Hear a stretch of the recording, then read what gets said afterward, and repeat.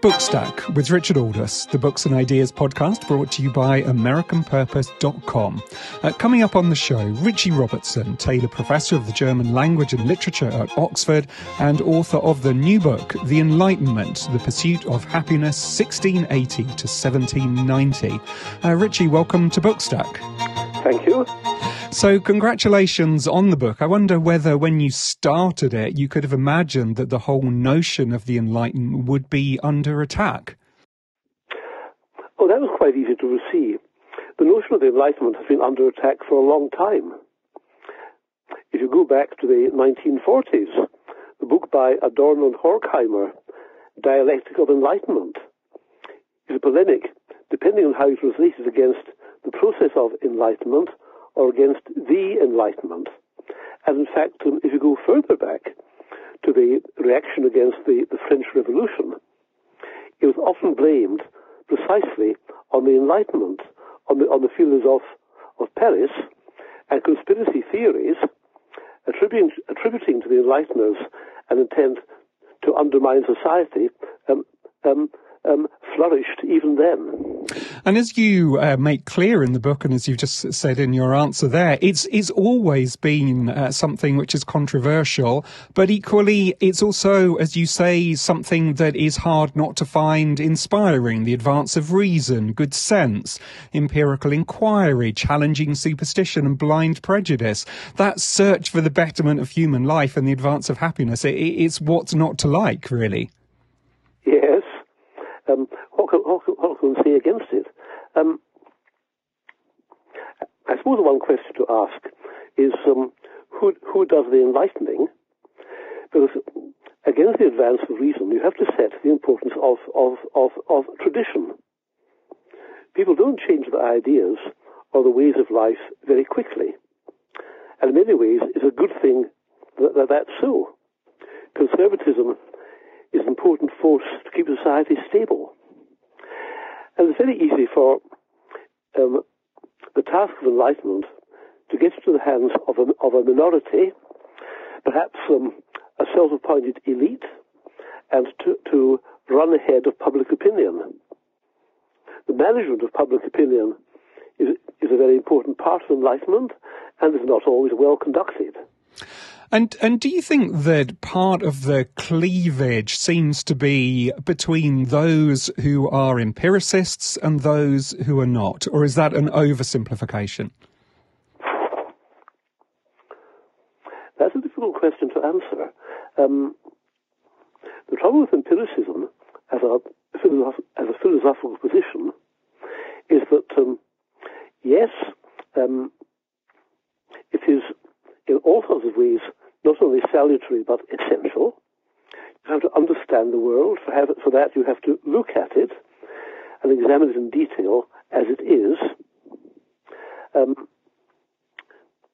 it sometimes happens in philosophy that empiricism undermines itself. And you could argue that's the case with Hume, a central figure of the Enlightenment. But when Hume looks at how we get our knowledge of the world, he finds that our knowledge of the world is basically very uncertain. How we take for granted, for example, the notion of cause, that event A causes event B. But as Hume argues at some length, we never see a cause. We just see event A, afterwards we see event B, but the cause is invisible. And it may be that our concept of cause rests either on blind faith or on a predisposition implanted in us by nature for our own good. So that if you press philosophical inquiry very far, you would, if you acted on it, make it impossible to go on living. Hume ends his argument by saying that when he gets into such philosophical deep waters, he seems to himself like a strange, unnatural monster. And he goes off, re-enters social life, and plays a game of backgammon with his friends. Eventually, Hume's arguments aroused Kant, as he said, from his dogmatic slumbers, and Kant provided a solution. So empiricism, though indispensable, doesn't solve every problem. And actually, that's one of the principal arguments, it seems to me, of the book. That in some ways you argue that we've misunderstood these what you call enlighteners. That it's not just about empiricism; it is also about emotion and that phrase that you use, the pursuit of happiness. Yes,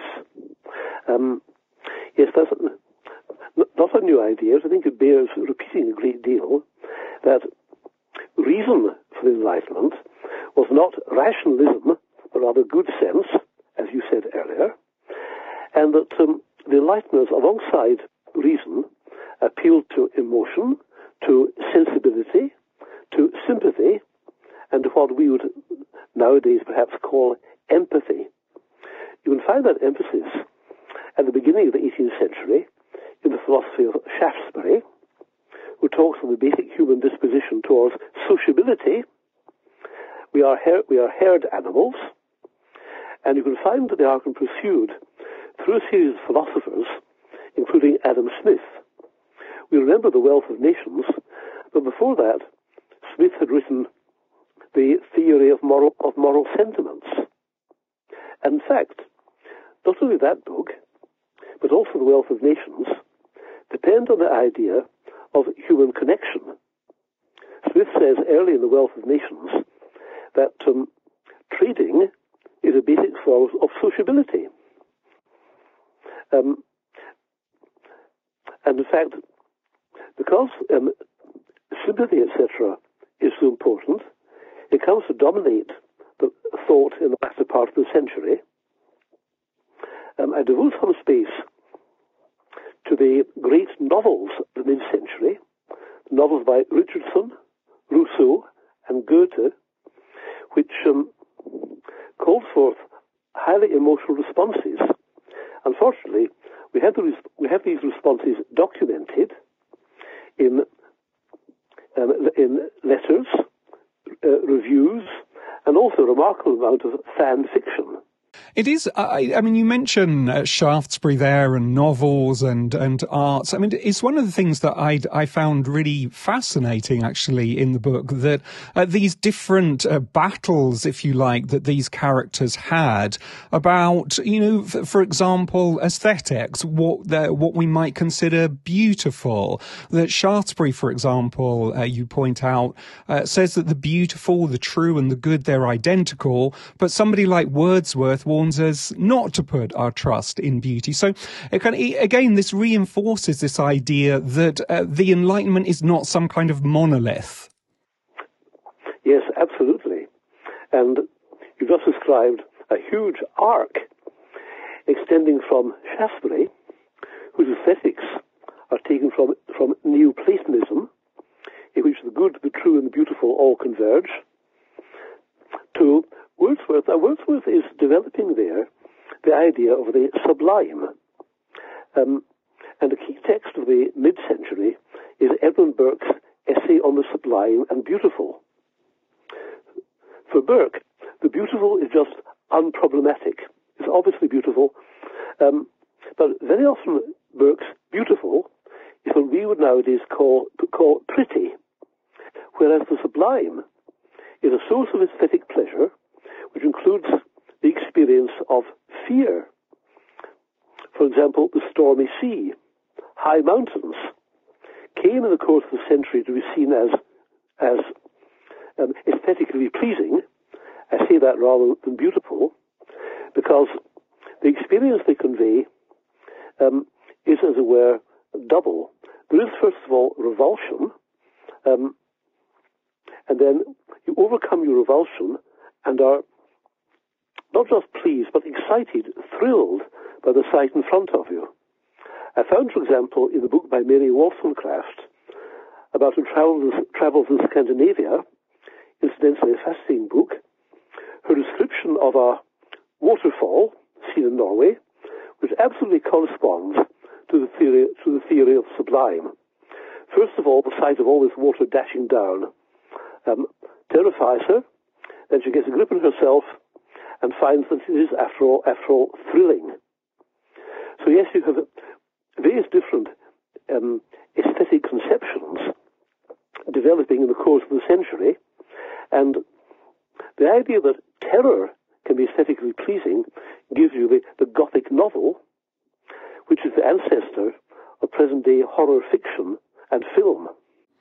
And as well as the arts, a lot of the things that these characters are interested in are actually very practical as well. That there's that liberal spirit of the practical enlightenment, you call it. That the police, encyclopedias, agriculture, medicine, schools, prisons. I could. The list goes on. That they're also very concerned about the practical things in society. Thank you. Very glad you brought that up. Because I was anxious to convey that the Enlightenment was not simply a philosophical movement. It wasn't carried on simply by white males in wigs sitting in their studies or even their coffee houses, but it was also carried on by administrators. The many German states, around about 300 until the time of Napoleon, each had a staff of university-trained administrators. France had a number of administrators. The famous enlightener Turgot was one of them. And their business was to supervise infrastructure, roads, bridges and canals, to see that the streets were kept clean, to repress crime, and to take care of public morals. Now, all this, you use the word police, I think it must be made clear that police has a slightly different meaning in the 18th century from what it does now. Police in English, and of course police in French and Polizei in German, meant precisely this: the supervision of public order and cleanliness. And in fact, the Enlightenment police state didn't have the connotations that term acquired in the 20th century. It meant a well-ordered state, carefully administered. Now, of course, administrators weren't perfect. Some were incompetent. Some were crooked. One of the most famous German administrators, Juste, in the 18th century, ended up in prison for embezzling funds. But by and large, they do contribute immensely to the well-being of society, whereas in Britain, these things are managed much more by private enterprise. Turnpike roads and canals, for example, were built by companies founded for the purpose. In fact, the British welfare state is ultimately, and by a very long indirect route, a descendant of 18th century continental conceptions of police. It's as well, they very often, these kind of ideas are some of the ones which have given the Enlightenment this reputation that you talked about earlier as being very cold. For example, Jeremy Bentham, somebody who becomes apparently obsessed with things mechanical, with efficiency, almost the complete opposite of the pursuit of happiness. Oh yeah, well, Bentham is a very problematic figure. Bentham is well known for his idea of the panopticon. The panopticon was a kind of prison involving surveillance.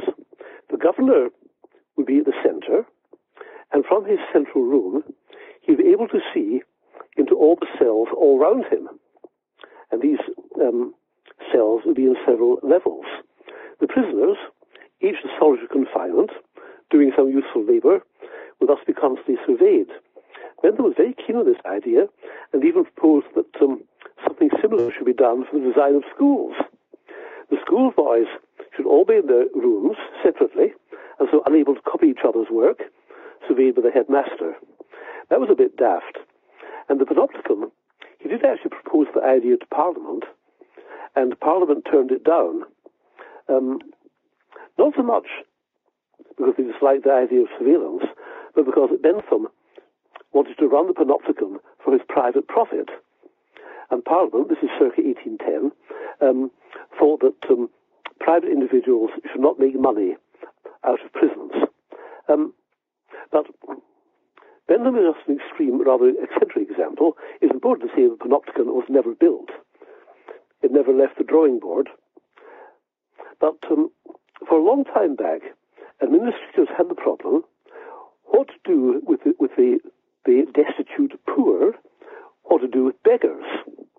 And they never managed to solve it. And this, certainly in Britain, goes back to the Elizabethan poor laws. Workhouses were set up for the poor, but they were maintained at a very cheap rate, and the work that they supposedly did was no use to anyone. So they were miserable and half-starved. As for beggars, the idea in the German states was that beggars should be expelled, and so they would be collected and sent over the border. This is called the Schub, which means literally the push. But the beggars pushed over the border found themselves in another state which didn't want them either. So they'd be taken and pushed over the next border, and if this went on long enough, they'd go in a vast circle and wind up where they were before. And as you mentioned Wordsworth has a very good poem, The Old Cumberland Beggar, in which he says it's much better for the beggar to roam the country roads and be dependent on the charity of country folk than to be locked up in a workhouse. And possibly he was right. So that was an insoluble, or at least an unsolved problem. Yeah, and these issues around the poor are ones that crop up all the time in the book. I mean, you quote Rousseau talking about the virtuous poor, and Adam Smith emerges as a much more nuanced figure in your reading. That, for example, he has no sentimentality at all about what it meant to be poor, and so when he puts an emphasis on education, because this would create an intelligent people, and this is as far away from the kind of the idea of laissez-faire that very often he's associated with particularly by those on the right. So kind of again, these figures are much more complex than perhaps they've ended up being seen by the 21st century. Well, that's certainly true, and the adoption of people like Adam Smith as a sort of label for present-day political or economic policies does, of course, distort the past. Yes, Smith is a nuanced thinker, and I very much like his idea that there should be public education in the rudiments of philosophy to stop people falling for superstitious ideas. I also like his idea that it's a good thing that girls don't go to school, because if they went to school, their heads would be filled with useless Greek and Latin, whereas as it is, they learn useful practical things. But Smith is also a very harsh writer in some ways. He's very confident that the answer to a labour shortage is simply to redeploy people. He does assume that work can be shunted about just like that. And when it comes to famines, of course he condemns the East India Company for allowing the terrible Bengal famine to happen. But he thinks, nevertheless, that farmers and merchants ought not to lower the price of grain, but still let the price of grain find its natural level, even if a number of people starve on the way. So there's this ruthless streak in Smith, which it's very, very difficult to like. Yeah, it does make him a very complex figure. Mm. And I mean, as you say, when you mentioned the East India Company there, that he's sharply critical of colonization, of mercantilism. Surprisingly, he's absolutely scathing about those in business who he sees conducting essentially a conspiracy against the public. You quite amusingly quote at one point where he says that businessmen are not fit to govern. Yes, indeed. And I think that is a contradiction in Smith. On the one hand, he thinks that merchants ought to manage things for themselves. They should be allowed to practice laissez-faire. But on the other hand, he says many times that left to themselves, merchants will try to prevent competition and found monopolies. The East India Company was such a monopoly. It had a monopoly on trade with India. So I think that there's an unresolved and very serious contradiction in Smith. The one thing that the Enlighteners do seem pretty united on is their opposition to empire. At one point you say that empire is an anathema to an Enlightener. You quote Montaigne, Adam Smith, Immanuel Kant, and they all oppose it. There's a quote from Montaigne on the Spanish Empire: so many nations wiped out, yes. so many yes. people killed, all for the pearls and pepper business. That's a very famous quotation. In fact, the atrocities of the Spaniards in Spanish America were thought of in the 18th century rather as we think about the Holocaust. In this connection, the people I really would like to mention are the Abbé Raynal and Denis Diderot, who collaborated in the book The Histoire des Deux Indes, the history of the East and West Indies, an immense 10-volume history of the of the overseas European empires. It begins with the Spanish and Portuguese, goes on through the Dutch, the French, and the British, and it ends on an inspiring note by taking account of the new revolt by the American colonists against their British rulers. The Histoire des Deux Indes is a sort of immense ragbag of information. It's huge, 10 fat volumes, quite hard to get hold of. I don't think there's a usable text in print at the moment, though I may be wrong, but it's the most inspiring anti-colonial work.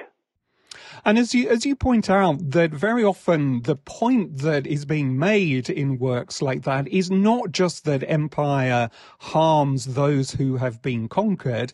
It also harms the home metropolis through luxury, through corruption, through stagnation, and so on. Yes. It was notorious that the Spanish Empire led to the economic decline of Spain.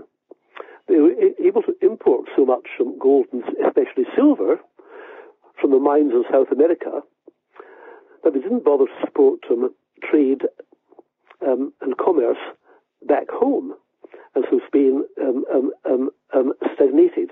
As for luxury, yes, that was a great point of debate in the 18th century. Stern moralists complained that luxuries, starting with tea and coffee, going on to foreign fabrics, were spoiling people and making them soft. You see plenty of examples. If you read Pope, read the Rape of the Lock, where somebody has a charming Indian screen. But others pointed out that luxuries actually don't hurt anyone, and the growth of luxury adds new energy to the economy. It aids the circulation of goods and money. In the long run, benefits everyone. Although doesn't both Kant and Rousseau both say that actually that it diminishes military values of kind of moral virtue? All of these things are undermined by those kind of luxuries that you're talking about. Not only Kant and Rousseau, it was a common cliche of the time that luxury and soft living tended to enervate, that's the word always used, to enervate populations and make them unwarlike.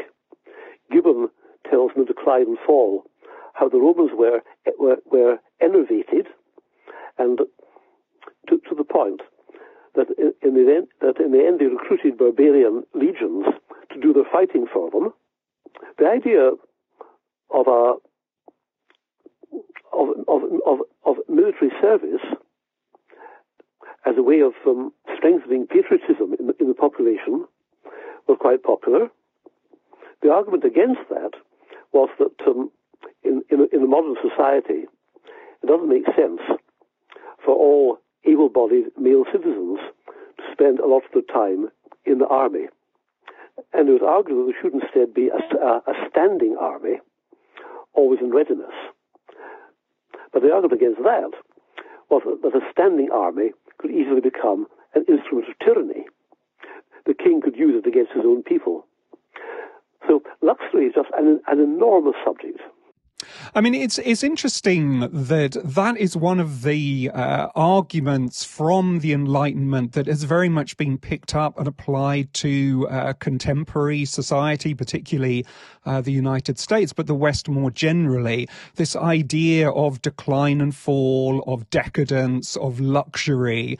How useful do you think it is to make those kind of connections between the historical period and philosophical ideas that you've studied in that context and trying somehow to apply them to contemporary society? I think the idea of decline has been around for a very long time.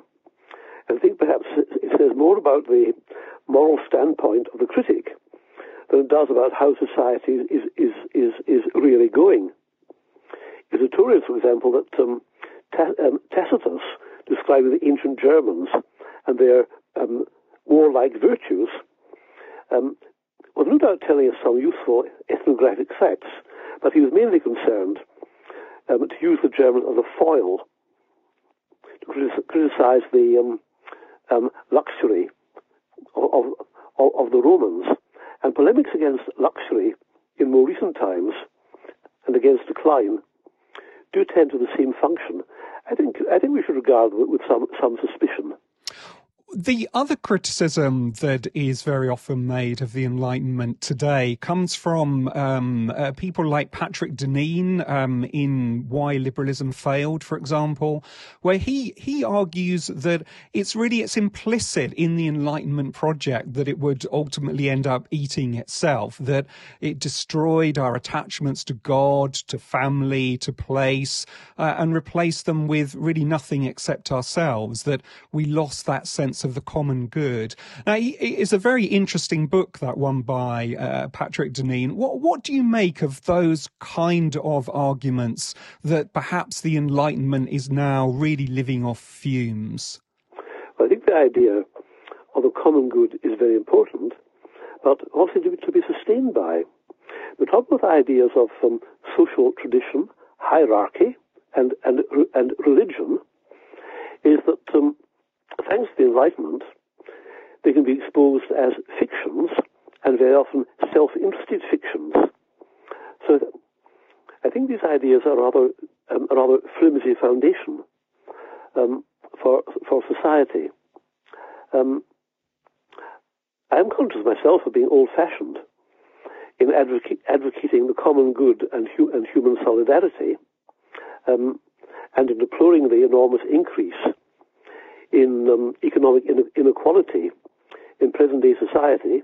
But I think these are the ideals we ought to go back to and try to strengthen. I do think that a society can't be founded for long on untruths which are easily exposed. The other aspect that I really loved about this book is that it models a kind of pluralism in kind of understanding the complexity of ideas, that you're not banging one particular drum.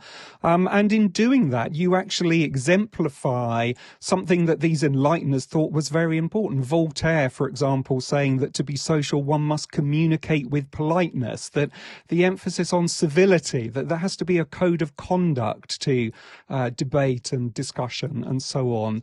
How do we get back to that kind of idea? Well, I don't do any prescriptions for present-day society. That's a shame. No. The idea of politeness is very important, and it doesn't just mean a sort of niminy-piminy display of good manners. It has to do with the way in which we live together and talk together, with the way in which we make society not simply an arena in which you come together for practical purposes, but a setting in which life is actually pleasant. Let me just give one example. A book at the end of the 18th century, which I have a section on, is Schiller's Letters on the Aesthetic Education of Mankind. And he means many things by aesthetic education, but one of the many is the practice of politeness, of considerateness, of social graces as a way of beautifying life and introducing an aesthetic element into everyday social interaction. And that may sound like something superfluous. Is very far from it. It's a way of oiling the wheels of social interaction. And the discourse of politeness that goes back through the century, there is, of course, some snobbery involved. It often means imitating aristocratic manners. But beyond that, there is a real value in it. And finally, Richie, for example, when I think about the Enlightenment and that summing up its spirit, the person that really encapsulates that the most for me is Mozart. Well, I should stick my neck out and say that despite everything, my favourite Enlightener is David Hume, as a philosopher, as a historian, and as a very astute and humorous polemicist against religion. It is, however, true that Hume has blotted his copybook by the well-known footnote in which he expresses racist views. It's true also that he was very insensitive regarding slavery and, as has recently emerged, advised a friend to invest in a slave plantation in the West Indies. These are serious blots in his copybook, but I think, nevertheless, Hume, as a thinker, a writer, and in most respects a strikingly good man, is my favourite Enlightener. So the book is The Enlightenment, The Pursuit of Happiness, 1680 to 1790. It's written by my guest, Richie Robertson, and published by Harper. But for now, Richie, congratulations again, and thanks for joining us on Bookstack. A pleasure. Thank you very much. So that's it from us this week. Don't forget to check our website, AmericanPurpose.com, and to leave us a review on your podcast app. The show is produced by Damir Marusik. Do join us again next week. But for now, this is me, Richard Aldous, saying thanks for listening.